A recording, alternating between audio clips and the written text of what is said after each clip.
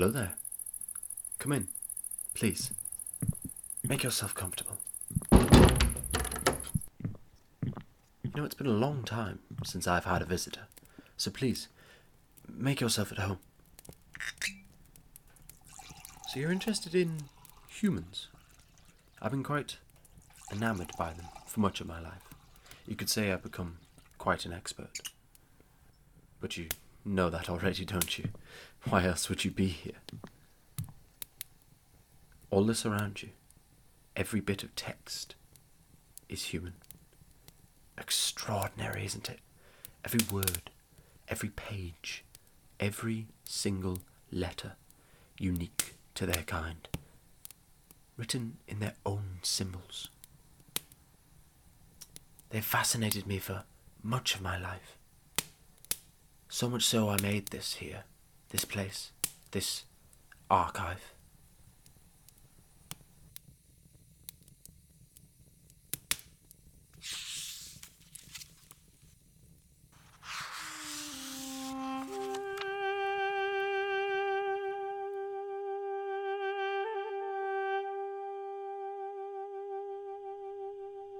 I met a traveller from an antique land who said, "Two vast and trunkless legs of stone stand in the desert.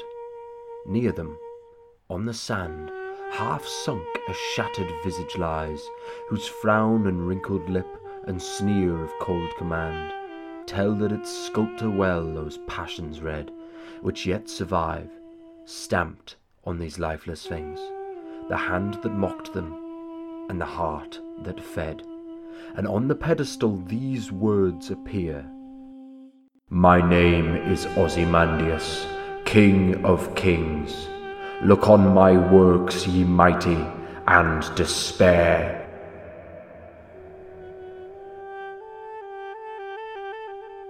Nothing beside remains round the decay of that colossal wreck.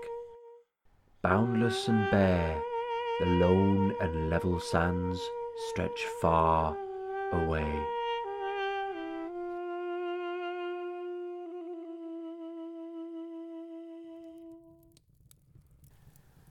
That was Percy by Shelley. Truly an interesting mind. Nothing quite describes them so precisely as their own, you know. It was a pity how he met his end. Drowning at the ripe age of 29. But it's not the only tragedy you're going to hear tonight. These books are like that statue, a tiny remnant of their lost civilization. Embers left smouldering after the most magnificent fire. Truly a marvellous and terrifying species. Their history is full of curiosities like this. What I'm going to read you now is from a time much later than Shelley.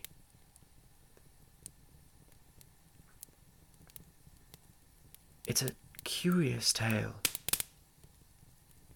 called The Monkey's Paw.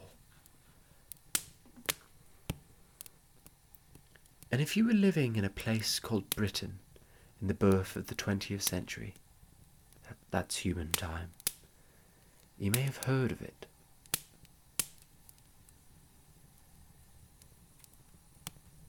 The Monkey's Paw, William Waymark Jacobs.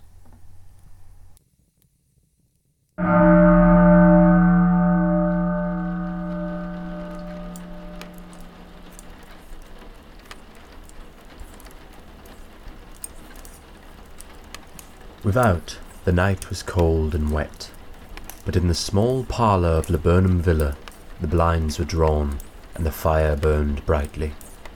Father and son were at chess, the former, who possessed ideas about the game involving radical changes, putting his king into such sharp and unnecessary perils that it even provoked comment from the white-haired old lady knitting placidly by the fire. "Hark at the wind," said Mr. White, who, having seen a fatal mistake after it was too late, was amiably desirous of preventing his son from seeing it. "I'm listening," said the latter, grimly surveying the board as he stretched out his hand. Check. I should hardly think that he'd come tonight, said his father, with his hand poised over the board. Mate, replied the son. That's the worst of living so far out, bawled Mr. White, with sudden and unlooked-for violence. Of all that beastly, slushy, out-of-the-way places to live in, this is the worst. Pathway's a bog, and the road's a torrent. I don't know what people are thinking about. I suppose because only 2 houses on the road are let, they think it doesn't matter. Never mind, dear, said his wife soothingly. Perhaps you'll win the next one. Mr. White looked up sharply, just in time to intercept a knowing glance between mother and son. The words died away on his lips, and he hid a guilty grin in his thin grey beard. There he is, said Herbert White, as the gate banged to loudly and heavy footsteps came toward the door. The old man rose with hospitable haste, and opening the door was heard condoling with the new arrival. The new arrival also condoled with himself, so that Mrs. White said, "Tut tut," and coughed gently as her husband entered the room, followed by a tall, burly man, beady of eye and rubicund of visage. "Sergeant Major Morris," he said, introducing him. The Sergeant Major shook hands and, taking the preferred seat by the fire, watched contentedly while his host got out whisky and tumblers and stood a small copper kettle on the fire. At the third glass, his eyes got brighter, and he began to talk, the little family circle regarding with eager interest this visitor from distant parts, as he squared his broad shoulders in the chair and spoke of strange scenes and doughty deeds, of wars and plagues and strange peoples. 21 years of it, said Mr. White, nodding at his wife and son. When he went away, he was a slip of a youth in the warehouse. Now look at him. He don't look to have taken much harm, said Mrs. White, politely. I'd like to go to India myself, said the old man. Just to look round a bit, you know. Better where you are, said the Sergeant Major, shaking his head. He put down the empty glass and, sighing softly, shook it again. I should like to see those old temples and fakirs and jugglers, said the old man. What was that you started telling me the other day about a monkey's paw or something, Morris? Nothing, said the soldier hastily. Leastways, nothing worth hearing. Monkey's paw? Said Mrs. White curiously. Well, it's just a bit of what you might call magic, perhaps, said the Sergeant Major offhandedly. His three listeners leaned forward eagerly. The visitor absent-mindedly put his empty glass to his lips and then set it down again. His host filled it for him. To look at, said the Sergeant Major, fumbling in his pocket. It's just an ordinary little paw, dried to a mummy. He took something out of his pocket and proffered it. Mrs. White drew back with a grimace, but her son, taking it, examined it curiously. And what is there special about it? Inquired Mr. White, as he took it from his son, and having examined it, placed it upon the table. It had a spell put on it by an old fakir, said the Sergeant Major, a very holy man. He wanted to show that fate ruled people's lives, and that those who interfered with it did so to their sorrow.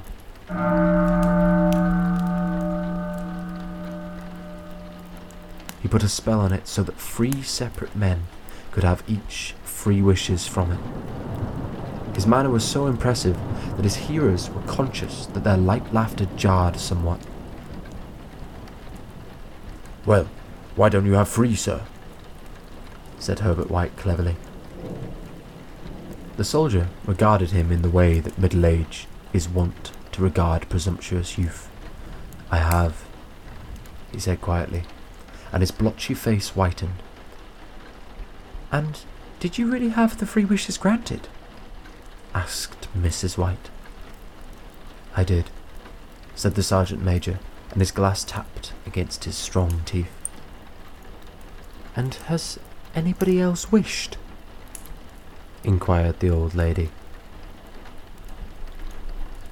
"The first man had his 3 wishes, yes," was the reply. "And I don't know what the first 2 were, but the 3rd was for death. That's how I got the paw." His tones were so grave that a hush fell upon the group. "If you've had your 3 wishes, it's no good to you now then, Morris," said the old man at last. "What do you keep it for?" The soldier shook his head. "Fancy, I suppose," he said slowly. "If you could have another 3 wishes," said the old man, eyeing him keenly, "would you have them?" "I don't know," said the other. "I don't know." He took the paw, and dangling it between his front finger and thumb, suddenly threw it upon the fire. White, with a slight cry, stooped down and snatched it off. "Better let it burn," said the soldier solemnly. "If you don't want it, Morris," said the old man, "give it to me." "I won't," said his friend doggedly. "I threw it on the fire. If you keep it, don't blame me for what happens. Put it on the fire again, like a sensible man." The other shook his head and examined his new possession closely. "How do you do it?" he inquired. "Hold it up in your right hand and wish aloud," said the sergeant major. "But I warn you of the consequences." "Sounds like the Arabian Nights," said Mrs. White, as she rose and began to set the supper. "Don't you think you might wish for 4 pairs of hands? For me?" Her husband drew the talisman from his pocket, and then all 3 burst into laughter as the sergeant major, with a look of alarm on his face, caught him by the arm. "If you must wish," he said gruffly, "wish for something sensible." Mr. White dropped it back into his pocket, and placing chairs, motioned his friend to the table. In the business of supper, the talisman was partly forgotten, and afterward the 3 sat listening in an enthralled fashion to a second instalment of the soldier's adventures in India.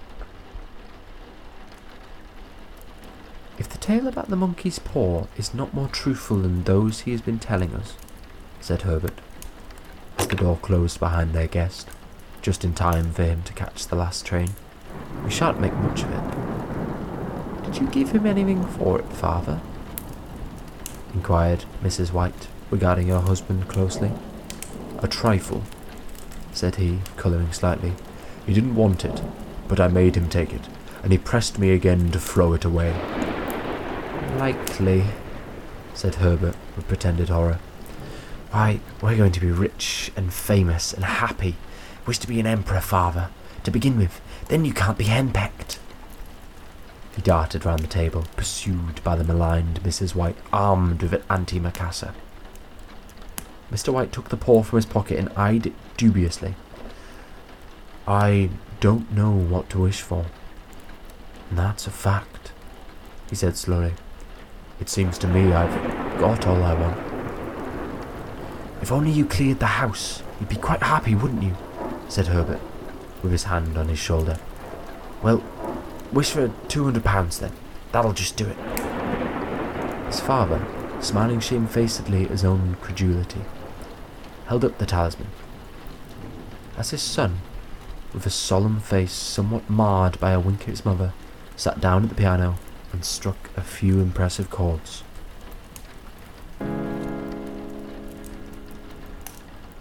"I wish for £200, said the old man distinctly.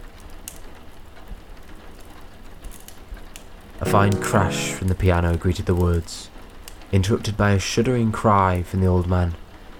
His wife and son ran toward him. "It moved," he cried, with a glance of disgust at the object as it lay on the floor. "As I wished it twisted in my hands like a snake." "Well, I don't see the money," said his son, as he picked it up and placed it on the table. "And I bet I never shall." "Must have been your fancy, father," said his wife, regarding him anxiously. He shook his head. Never mind, though. There's no harm done. But it gave me a shock all the same. They sat down by the fire again, while the two men finished their pipes. Outside, the wind was higher than ever, and the old man started nervously at the sound of a door banging upstairs. A silence, unusual and depressing, settled upon all three, which lasted until the old couple rose to retire for the night. I expect you'll find cash tied up in a big bag in the middle of your bed, said Herbert, as he bade them good night, and something horrible squatting up on top of the wardrobe, watching you as you pocket your ill-gotten gains. He sat alone in the darkness, gazing at the dying fire and seeing faces in it. The last face was so horrible and so simian that he gazed at it in amazement. It got so vivid that, with a little uneasy laugh, he felt on the table for a glass containing a little water to throw over it. His hand grasped the monkey's paw. With a little shiver, he wiped his hand on his coat and went up to bed.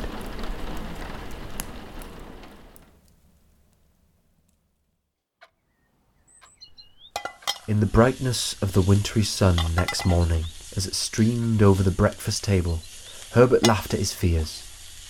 There was an air of prosaic wholesomeness about the room which it had lacked on the previous night, and the dirty, shrivelled little paw was pitched on the sideboard with a carelessness which betokened no great belief in its virtues. I suppose all old soldiers are the same, said Mrs. White. The idea of our listening to such nonsense. How could wishes be granted in these days? And if they could, how could £200 hurt you, father?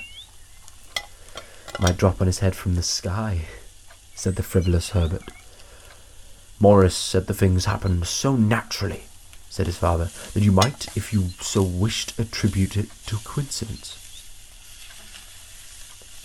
Well, don't break into the money before I come back, said Herbert, as he rose from the table.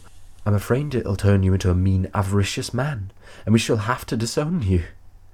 His mother laughed, and followed him to the door, watched him down the road, and returning to the breakfast table was very happy at the expense of her husband's credulity. All of which did not prevent her from scurrying to the door at the postman's knock, nor prevent her from referring somewhat shortly to retired sergeant majors of bibulous habits when she found that the post brought a tailor's bill.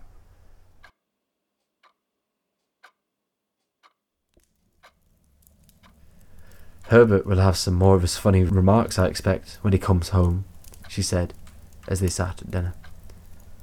I dare say, said Mr. White, pouring himself out some beer. But for all that, the thing moved in my hand. That I'll swear to. You thought it did, said the old lady soothingly. I say it did, replied the other. There was no thought about it. I had just... What's the matter? His wife made no reply. She was watching the mysterious movements of a man outside, who, peering in an undecided fashion at the house, appeared to be trying to make up his mind to enter. In mental connection with the £200, she noticed that the stranger was well dressed and wore a silk hat of glossy newness. 3 times he paused at the gate, and then walked on again. The 4th he stood with his hand upon it, and then with sudden resolution flung it open and walked up the path. Mrs. White at the same moment placed her hands behind her, and hurriedly unfastening the strings of her apron, put that useful article of apparel beneath the cushion of her chair. She brought the stranger, who seemed ill at ease, into the room. He gazed at her furtively, and listened in a preoccupied fashion as the old lady apologized for the appearance of the room, and her husband's coat, a garment which he usually reserved for the garden. She then waited as patiently as her sex would permit for him to broach his business, but he was at first strangely silent. I was asked to call, he said at last, and stooped and picked up a piece of cotton from his trousers. I come from Moore and Meggins. The old lady started. "Is anything the matter?" she said breathlessly. "Has anything happened to Herbert? What is it? What is it?" Her husband interposed. There, mother," he said hastily. "Sit down and don't jump to conclusions. You've not brought bad news, I'm sure, sir." And he eyed the other wistfully. "I'm sorry," began the visitor. "Is he hurt?" demanded the mother. The visitor bowed in assent. "Badly hurt," he said quietly, "but he is not in any pain." "Oh, thank God," said the old woman, clasping her hands. "Thank God for that. Thank—" She broke off suddenly as the sinister meaning of the assurance dawned upon her, and she saw the awful confirmation of her fears in the other's averted face. She caught her breath, and turning to her slow-witted husband, laid her trembling old hand upon his. There was a long silence. "He was caught in the machinery," said the visitor at length, in a low voice. "Caught in the machinery," repeated Mr. White in a dazed fashion. "Yes." He sat staring blankly out the window, and taking his wife's hand between his own, pressed it as he had been wont to do in their old courting days nearly 40 years before. "He was the only one left to us," he said, turning gently to the visitor. "It is hard." The other coughed, and rising, walked slowly to the window.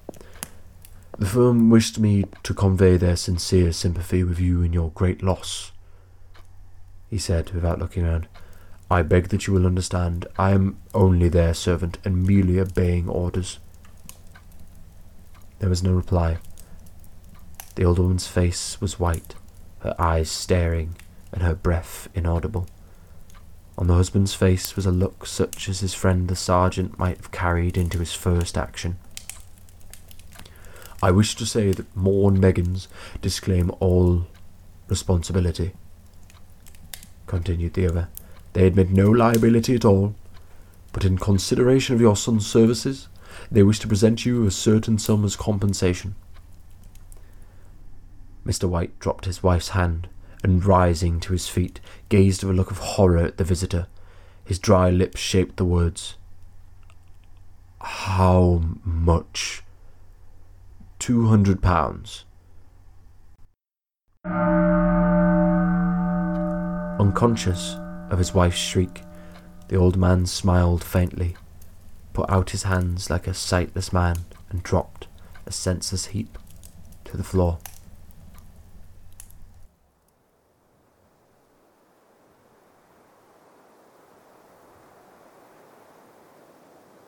In the huge new cemetery, some 2 miles distant, the old people buried their dead, and came back to a house steeped in shadow and silence.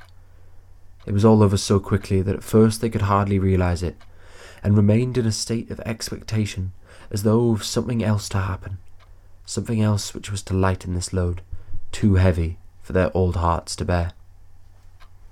But the days passed, and expectation gave place to resignation, the hopeless resignation of the old, sometimes miscalled apathy. Sometimes they hardly exchanged a word, for now they had nothing to talk about, and their days were long to weariness.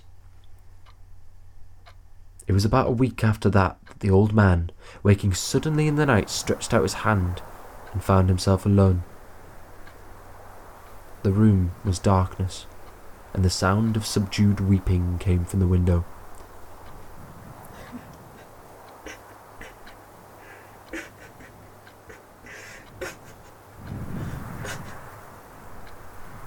He raised himself in bed and listened. "Come back," he said tenderly. "You will be cold." "It is colder for my son," said the old woman, and went afresh. The sound of her sobs died away on his ears. The bed was warm, and his eyes heavy with sleep. He dozed fitfully, and then slept until a sudden wild cry from his wife awoke him with a start. "The paw!" she cried wildly. "The monkey's paw!" He started up in alarm. Where? Where is it? What's the matter? She came stumbling across the room toward him. I want it, she said quietly. You've not destroyed it? It's in the parlour, on the bracket, he replied, marvelling. Why? She cried and laughed together, and bending over, kissed his cheek. I only just thought of it, she said hysterically. Why didn't I think of it before? Why didn't you think of it? Think of what? He questioned. The other 2 wishes, she replied rapidly. We've only had one. Was that not enough? He demanded fiercely. No, she cried triumphantly. We'll have one more. Go down and get it quickly and wish our boy alive again. The man sat up in bed and flung the bedclothes from his quaking limbs. Good God, are you mad? He cried, aghast. Get it, she panted. Get it quickly and wish... Oh, my boy, my boy. Her husband struck a match and lit the candle. Get back to bed, he said, unsteadily. You don't know what you are saying. We had the first wish granted, said the old woman feverishly. Why not the second? Coincidence, stammered the old man. Go and get it and wish, cried the old woman, quivering with excitement. The old man turned and regarded her, and his voice shook. He's been dead 10 days, and besides, I would not tell you else, but I could only recognize him by his clothing. If he was too terrible for you to see then, how now? Bring him back, cried the old woman, and dragged him towards the door. Do you think I fear the child I have nursed? He went down in the darkness and felt his way to the parlour, and then to the mantelpiece. The talisman was in its place, and a horrible fear that the unspoken wish might bring his mutilated son before him ere he could escape from the room seized upon him, and he caught his breath as he found that he had lost the direction of the door. His brow cold with sweat, he felt his way round the table, and groped along the wall until he found himself in the small passage with the unwholesome thing in his hand. Even his wife's face seemed changed as he entered the room. It was white and expectant, and to his fears seemed to have an unnatural look upon it. He was afraid of her. Wish, she cried in a strong voice. It is foolish and wicked, he faltered. Wish, repeated his wife. He raised his hand. I wish my son live again. The talisman fell to the floor, and he regarded it fearfully. Then he sank, trembling, into a chair as the old woman, with burning eyes, walked to the window and raised the blind. He sat until it was chilled with the cold, glancing occasionally at the figure of the old woman peering through the window. The candle end, which had burnt below the rim of the china candlestick, was throwing pulsating shadows on the ceilings and walls, until with a flicker larger than the rest, it expired. The old man, with an unspeakable sense of relief at the failure of the talisman, crept back to his bed, and a minute or 2 afterward, the old woman came silently and apathetically beside him. Neither spoke, but both lay silently listening to the ticking of the clock. A stair creaked, and a squeaky mouse scurried noisily through the hall. The darkness was oppressive, and after lying for some time screwing up his courage, the husband took the box of matches, and striking one, went downstairs for a candle. At the foot of the stairs the match went out, and he paused to strike another. And at the same moment a knock, so quiet and stealthy as to be scarcely audible, sounded on the front door.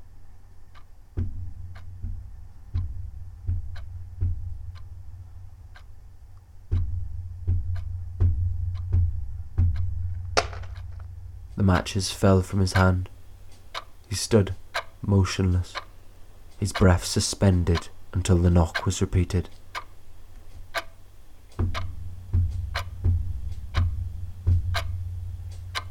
Then he turned and fled swiftly back to his room and closed the door behind him.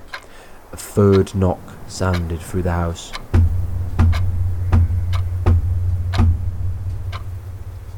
"What's that?" cried the old woman, starting up. "A rat," said the old man in shaking tones. A rat. Passed me on the stairs. His wife sat up in bed listening. A loud knock resounded through the house. "It's Herbert!" she screamed. "It's Herbert!" She ran to the door, but her husband was before her, and catching her by the arm, held her tightly. "What are you going to do?" he whispered hoarsely. "It's my boy! It's Herbert!" she cried, struggling mechanically. "I forgot it was 2 miles away. What are you holding me for? Let go! I must open the door." "For God's sake, don't let it in!" cried the old man, trembling. "You're afraid of your own son?" she cried, struggling. "Let me go! I'm coming, Herbert! I'm coming!"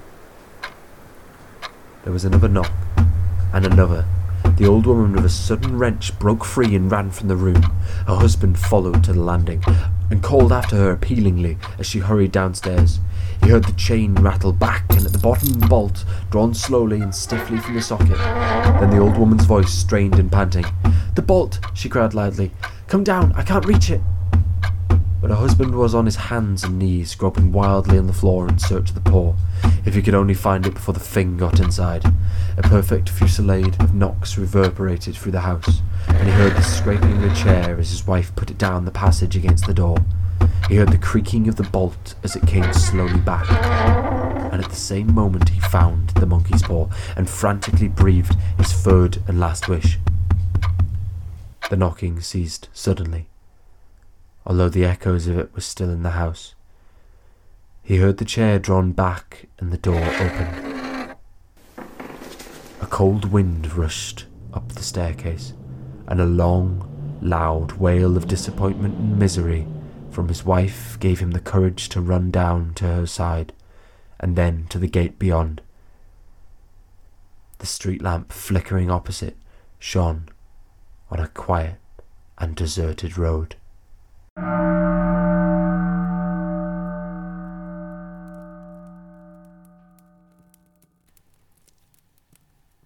Chilling, wasn't it? It's curious, there's many accounts in the tales that I will read to you of magic like this. Often humans don't have much idea of its power, where it comes from, or what it can really do. Curious how a species got so far without truly delving into the depths of that mystery. Terrifying. I hope to see you again. Come back soon.